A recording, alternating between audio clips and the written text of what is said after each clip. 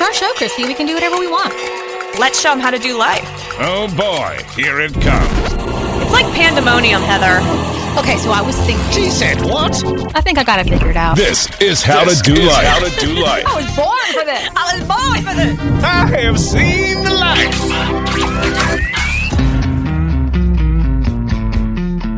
Hey, pretties, it's Chrissy. And it's Heather. And here's producer John. To hype the crowd. Just a quick warning. How to Do Life with Chrissy and Heather contains elements of real life, nostalgia, silliness, deep thinking, and other nonsense and whatnot. If you are adverse to any of these ingredients, this show may not be for you. So be sure to talk to your doctor and all your friends about how to do life. Let's get into it. Hey, Heather. Hey, Chrissy. How are you, girl? I'm decidedly good. Decidedly good. That's nice. I've decided that I'm feeling good. I like that. It's the only way to roll anymore. I like that. Actually, I was just telling you that the next episode of Not Quite Therapy, the next episode of Not Quite Therapy, which is our finale episode, is going to talk about that in some respects, in deciding how you're going to be and what intentions you're going to set. So I love that you're decidedly good. That's very, very nice. Very, very nice. Thank you. All right, well, I want to jump right into it today with Now here's part of the show where Chrissy and Heather tell us what to do. Well, might I recommend... All right, might I recommend... Yes? I'm going to fool you. Did you trick me? Yes, we're going to talk about that too. Okay. But I'm going to do one first. Might I recommend Taylor Swift's new album? Oh, yes, you did recommend this to me. Yes. And you sang some of it. I did on our page. Yes. I did a song with our lovely, lovely fangirl, Kylene. She is a dear friend and also, I think, How to Do Life's biggest fan. Well, I had so much fun. She's one of our that biggest video. fans. Yeah. She is. Well, she's our fan club president. Yes. Mm-hmm. Kind of de self-appointed.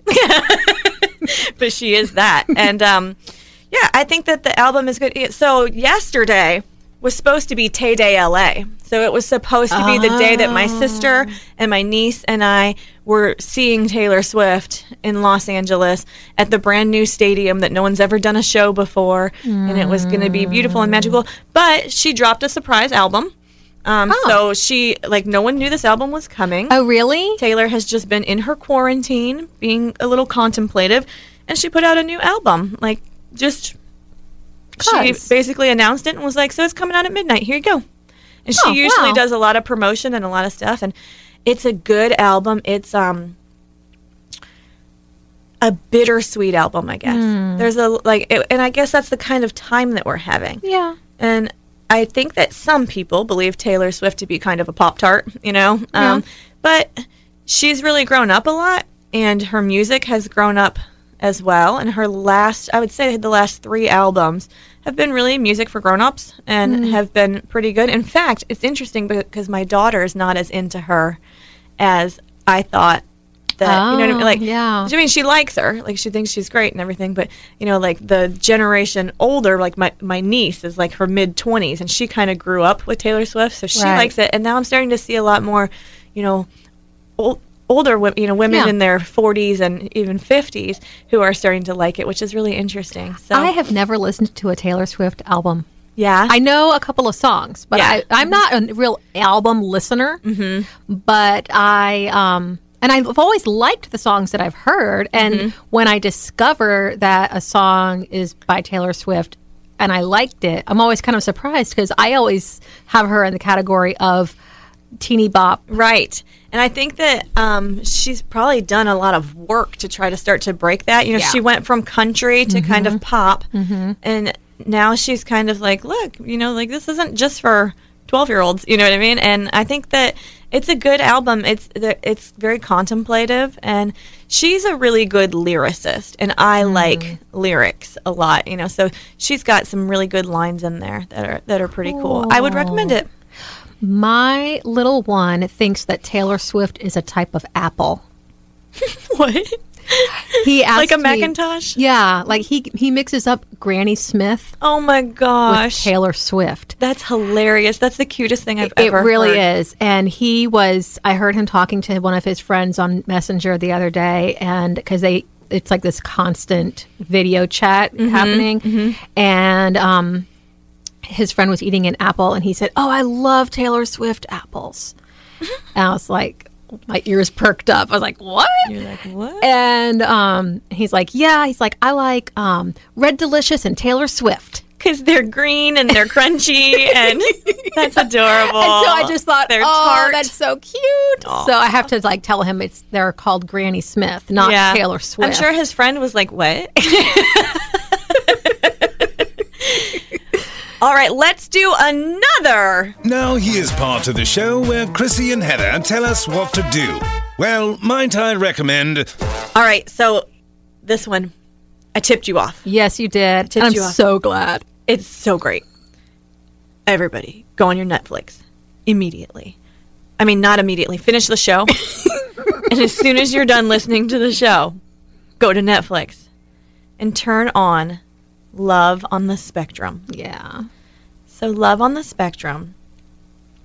It's like a might I recommend is not even strong enough for how much I want people to go and watch this. It is so, so endearing. It's required viewing. Yeah. I mean, and you know, Heather, I don't know if you know, but yesterday was the 30th anniversary of the Americans with Disabilities Act. Oh, really? Yeah. And only 30 years. Isn't that crazy? Yeah, it seems like it should be longer. Yeah, it seems like it should be a lot longer. But they were showing, I actually read an article this morning that was really interesting. I will see if I can find it and put it in our show notes.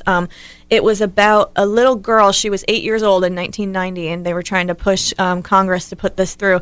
And she was crawling up the stairs to show her and several other people who were wheelchair bound had left their wheelchairs aside, and they were trying to get up the steps of the Capitol to demonstrate how important, you know, those kind of rights were. I saw a reference to that in passing, and I didn't know that's what it was about. Yeah. So I think that that's interesting, and you know, so it's kind of nice and timely that this comes out now. But Love on the Spectrum is about people on the autism spectrum. It's young adults, mostly, that we're chronicling, people in their early 20s to mid 20s, and they are trying to find someone to share their life with, and they want just the same things that all of us want. Yeah. And it's super, super beautiful.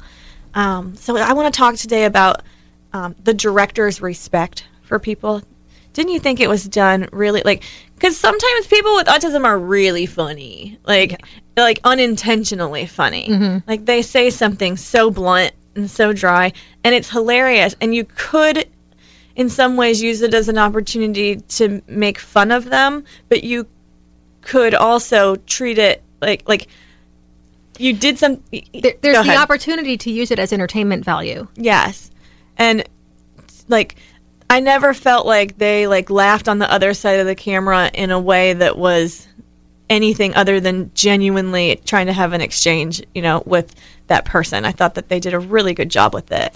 I noticed that too, and I don't know whether or not it has anything to do with the location of the show being in Australia.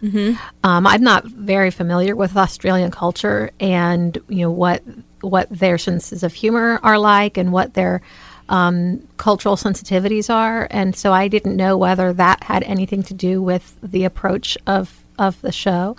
But I did notice that also. I felt very nervous in the beginning. Like, I'm like, if this is good, because I've worked with people with autism my entire adult life. And actually, my very first job, when I was 12 years old, I was a gymnastics teacher. It was my first job. I punched the time clock. It was, you know, and one of my first clients was deaf.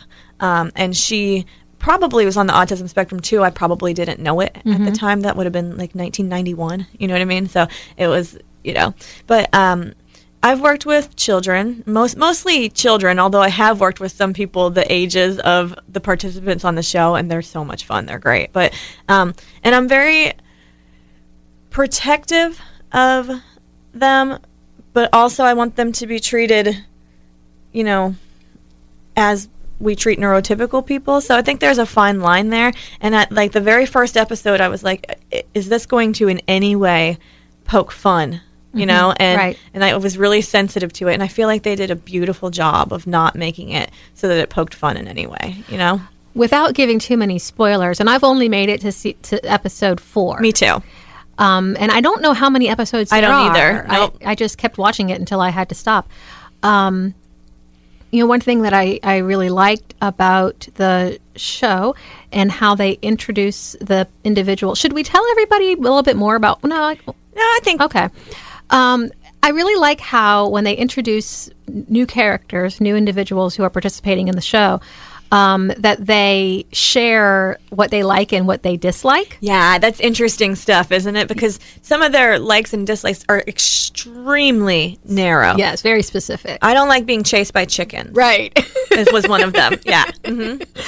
Yeah, and I love the smell of sizzling Mongolian pork. Yes, exactly. Yeah. Uh-huh. But I mean, we all have specific things like that. When we might not. Yeah, these are just think maybe of them. hypersensitized, and Right. a much bigger part of the life of these participants. Yeah. Like it's something that they think about all the time. Yeah, And- it's more top of mind. yeah, exactly. But I think that's neat too, and they introduce it and you're just like, okay, all right, that's your thing, huh? Interesting.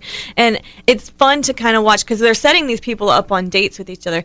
I will say that one thing I thought was interesting, I don't know if it struck me as good, bad, or indifferent, but I thought was interesting, is they're setting all these people up with other people with disabilities. So nobody through the first 4 has gone on a date with a neurotypical person. I wondered whether that was their wish that they are. Because a couple of times they've asked, Yes. would you like to date somebody who is not on the spectrum, or are you looking to date somebody who is? Mm-hmm. And so far the responses have been that they want to date somebody who is on the spectrum. Yeah. And so I wondered whether it was their preference, but I guess we'll see because we haven't watched the whole season yet. Exactly. I thought that was interesting. Let's talk about the parents and the families and the dynamics of the families. Well, without sharing too much, there is a character named Michael who is Love Michael. one of the first people that we meet, and He's who you'll meet just on the preview. Like Yes, just watch yes. the preview, you get to meet Michael. and Michael's mom, I love. Yeah. I love her. She just is. She just goes with him, and She's not pandering at all. No. She's just, this is my son, Yep. and this is how I interact with my Yeah. son. And I thought their whole family, like his brother gives him the list of dating tips. Right. And his dad, says, well, gosh, most men wouldn't even think of that stuff, and I just think that they are a really warm, wonderful family that you totally see a good example of full inclusion. Like, I don't think that they look at him and see his disability first at all. no, I think that there's unconditional positive regard all over the place in that family, and Yeah. you can see that you are just accepted as you are, at that day, and that's just, I think, part of what makes him so confident in himself, and that he doesn't seem to feel like he is compromising or that he has to compromise in any way. Right. And I think it seems to me that he has been in a very, very supportive family that has just loved him. I really like watching the families. Like, it gets you, definitely, it grabs you. But when they kind of get choked up, about their child and how far their child has come. 'Cause I spent most of my career working with very, very young children. And our goal is, basically to get them to kindergarten, and to get them, in as neurotypical a situation as is going to be possible for them, So we don't often get to deal with a lot of these coming of age issues that this program deals with, finding love and maintaining friendships and, really knowing what to do with yourself after you leave school. Right. And it's quite honestly not something that we do very well as a society yet, that we find ways to include and we find ways to, to have meaningful employment for these people and to, find love. And, it takes a lot of supports. And I do think that that's a neat part of the show is that they show those supports and how those, work in. But as I watched it, a lot of those parents were familiar people to me. You know what I mean? Because like the way they deal with their relationships with their children, with each other, with the siblings in the family, you know, the attention that pulls to the child on the spectrum, you know, and dealing with some of those issues. One of the fathers talked about how high the divorce rate is and how they went through such bumps along the way and how they hung in there and made it work. So it's a really good look while we're getting to look at these people on the spectrum and their, you know, potential budding love lives. We also get to see a look inside what a family looks like. Most of these individuals still live at home, or, you know, close. You know, the one guy lived in a cabin next to his parents' house. You know, so he's in the house a lot of the time. Probably eats his meals in there, and whatnot. I love him too. Yeah, I know. There's just all such nice characters. You know, they're so great.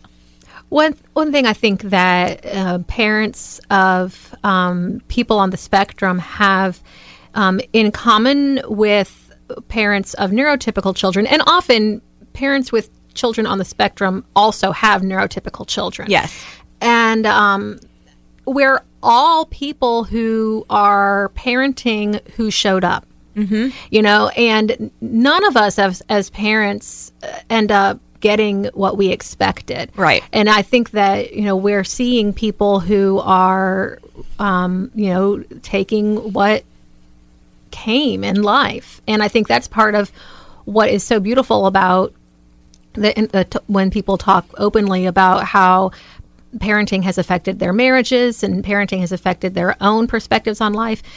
Because in this particular case, you know, they're talking quite frankly about something that was not what they expected. You know, and there's plenty of people whose children are neurotypical. They follow the script. They do everything according to the chart when the chart says that they were going to do it, and they go through things pretty easily.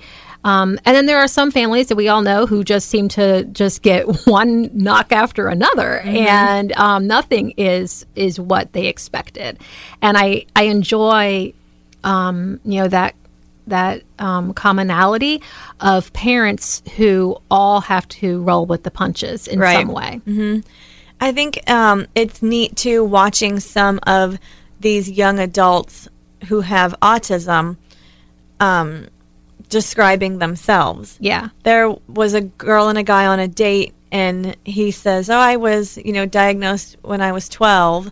And she's like, "Oh, I didn't speak until I was 7," you know? And like they know these things about themselves, and they know certain things about their disability.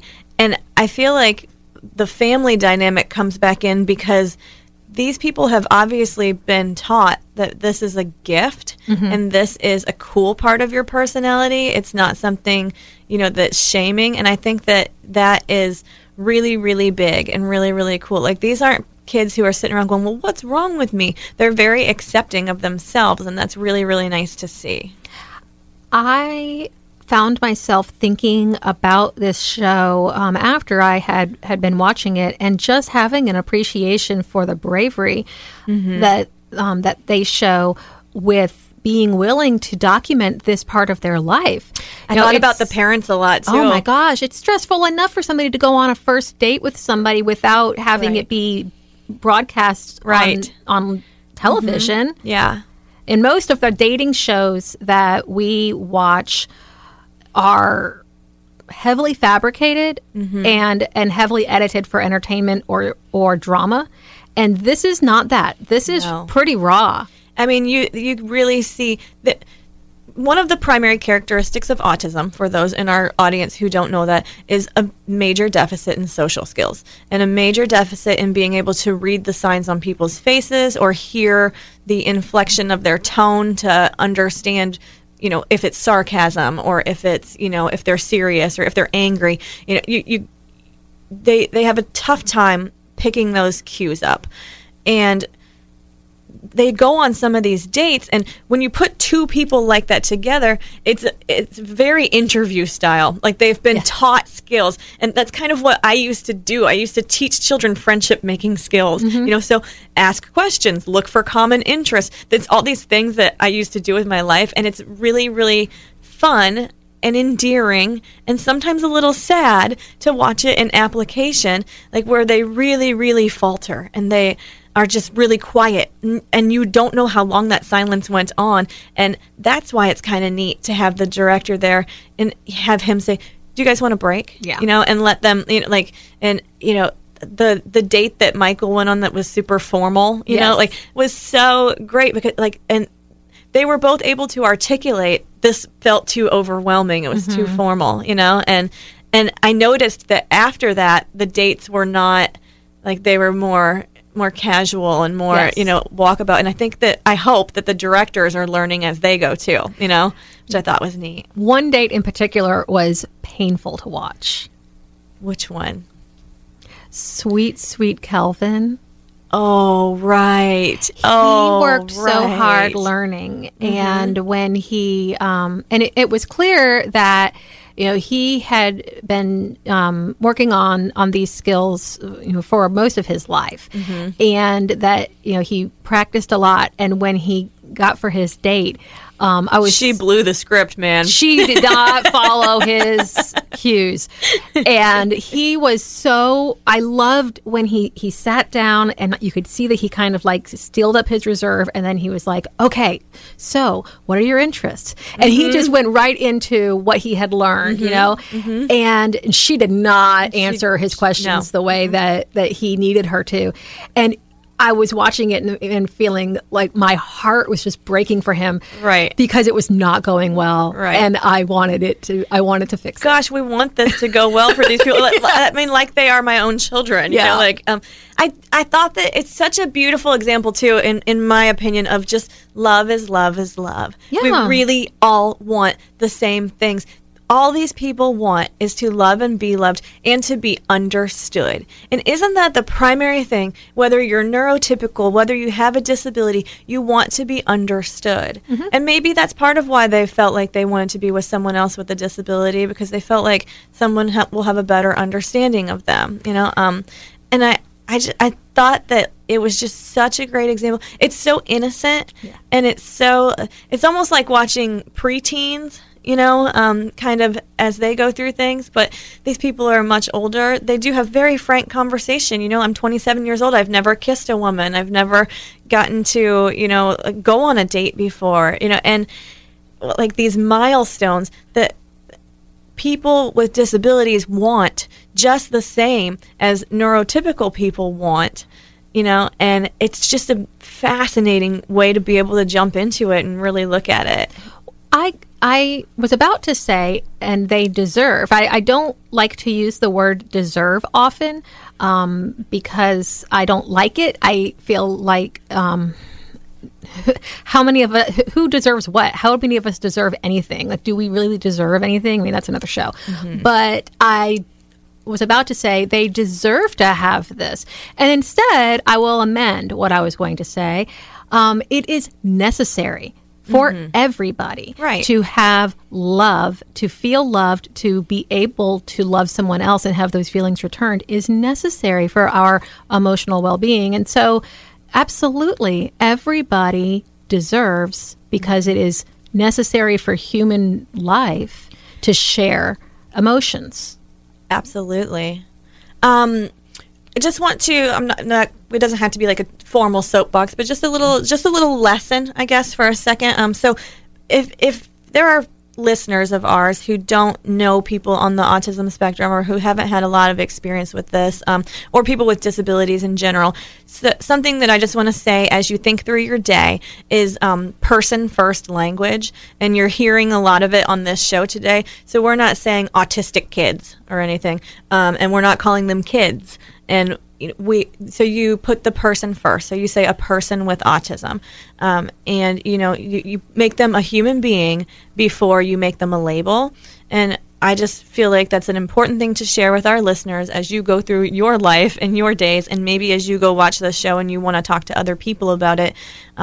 That is the respectful and appropriate way to address these human beings. I will join you on that soapbox and say that people who have any type of difference in the way that they process are not less than. Right. And I think that especially in our school system, many times those students are treated as less than, or asked to stand to the side while we figure out what to do with them. Right. And in my experiences, they're not waiting for our validation of them. They're just here to live their life with us because they are one of us. They are part of this They're part world. of this community. They're part of the fabric of what's going on here. Yeah. Exactly. One thing that always gets on my nerves when stigmas and stereotypes of people with autism are discussed is the assumption that that having a difference in social skills and social responses is somehow interpreted as being antisocial. Yeah. And that's not the same thing. Or unintelligent, I think. I think often, and in fact, I think one of the participants mentioned, she's like, sometimes people talk to me like, hi, do you understand me? And she's like, I understand you. I speak English. Like it's a good show to understand that too, that like some of the people on this show, if you were having casual conversation, I don't think that you would know. And several of them say, people tell me you don't look like you have autism. And they're like, what does someone with autism look like? And I think that's really neat. And because people with autism, yes, they tend to have social deficits, that tends to sometimes make them unfiltered. So you get real, raw honesty. I love that. And it's very endearing and truly. Refreshing. Yeah, and sometimes it is funny, like for someone to be so blunt. Like I remember a little boy that I used to work with. He was about 14, and we were really working on like friend making stuff, whatever. And we sat down one day, and he's just totally distracted, just totally like, I'm like, what's up, man? His name is Alex. I'm like, Alex, what is the problem today? And he's like, you wore a ponytail, and I just don't care for it. Like, he could not get on with his day because he hated my ponytail, and he needed to tell me that he hated my ponytail. And I'm like, do you want me to take my hair down, Alex? And he's like, yeah, that'd be, you would look a lot better that way. And I'm like, okay. And then we could move on with our day. But you know what? Like, obviously, that's not particularly nice to tell someone you don't like their ponytail. But it's also, it was distracting you and it was ruining your day. And I can empathize with you, and you're just a person who's just going to say this, and look, fine, I love that type of refreshing honesty. Not everything needs to be said, but I appreciate and enjoy having conversations with folks who are who kind of just lay it out there, because I feel like life is too short to beat around the bush. Like, let's just hash it. Like, let's just put it out there and do this stuff. And I appreciate having conversations with people who just put it out there. I think I've recommended this movie before, but we're just gonna recommend everything today. Yeah. There's a movie called The Invention of Lying. Oh yes, with Ricky Gervais. Yeah, and the characters don't have autism. It's just based in a world where no one has learned to tell a lie yet. And it's terrific. It's terrific. Like, there's a scene where Jennifer Garner, I think it is. It might not be her. I'm terrible with, my face blindness. That's who it is in my head. I don't know if it's actually her. But the woman that he's dating, she's like, well, I had a better time than I expected to, based on the fact that you have a little pig nose and you're a little bit unattractive. But, I'm definitely out of your league, but I had more fun than I thought I would. So it's been nice, but I'm not going to let you kiss me, and let's move on with our day. And that's not nice, but it is a little funny sometimes, and it is like, let's get right down to it, right? And people with autism sometimes display similar characteristics to that, and they'll just tell you exactly what they think. It reminds me of an episode of Friends when Rachel goes for a job interview, and they do all of the niceties that you do when you're having a job interview, and then the lady says, okay, well, we'll be in touch. And she says, I don't have a chance, do I? And the lady says, no. Okay. Yeah, what if we were all that, and that's why I think people with autism are really neat, because they have special skills and special characteristics that make them not superior, not like, but just, they have cool qualities that we can learn things from, that are pretty neat, and what if people were more honest? What would the world be a little like with less bullshit in it? Shit, I would like that. I would like less bullshit in the world. I like less bullshit. Yeah, I mean, it is just a great show, and it's all I wanted to talk about today. Well, it has not escaped my notice that most of okay, so I might have to put an asterisk next to most, because I'm just making this up with words that are in my brain right now. I haven't verified this, but many of the people whose brains have changed the way that we see things, have changed the world, have been the big thinkers that we have in our minds, like Albert Einstein, like Da Vinci, like Thomas Edison, like, Galileo. When we look back at historical accounts of interactions with these people, probably were on the autism spectrum. If they were alive today, we may get out the diagnostic model and assess them as being on the autism spectrum. Right. And I think that we can't skip that. Those types of people will continue to exist for all of eternity, and they're here for a reason. Yeah, they always have. Autism is a fairly new label. People with autism prior to around 1980 would have been labeled as mentally retarded. Exactly. And then that label fell out of fashion, and we came up with autism. And autism's always changing, too.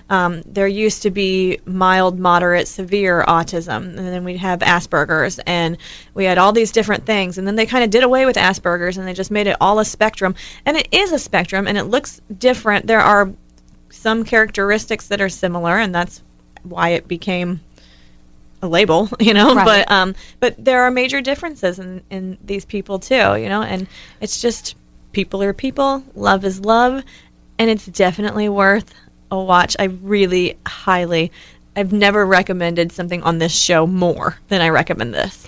I agree. As I was watching it, I was texting many friends telling them they needed to watch it. Oh, I love that. Yeah, and I think for me, it's also very close to my heart. It's what I did for a long, long, long time, and I like watching these adults be successful, and that's just really touching to me. I think it's really cool. So that's pretty much, that's going to be our show today. We got to get off of here so that you guys can go start watching Love on the Spectrum. And we want to hear your thoughts on it. We want you to go on the Facebook page, please. Go on the Instagram and tell us what you think about Love on the Spectrum. Let's have a conversation about love. Let's have a conversation about the spectrum. And let's have a conversation about how we encourage that and treat each other beautifully. Yes. Until next time. Bye. Don't forget to tell them where to find us. Yeah, tell us what you learned. We're on all the things. For those of you looking to increase your dosage, connect with Chrissy and Heather on Facebook and Instagram and tell us how you do life. Visit ChrissyandHeather.com. That's with a CHRYSSY. Like, share, and subscribe, and tell everyone you know. Until next time.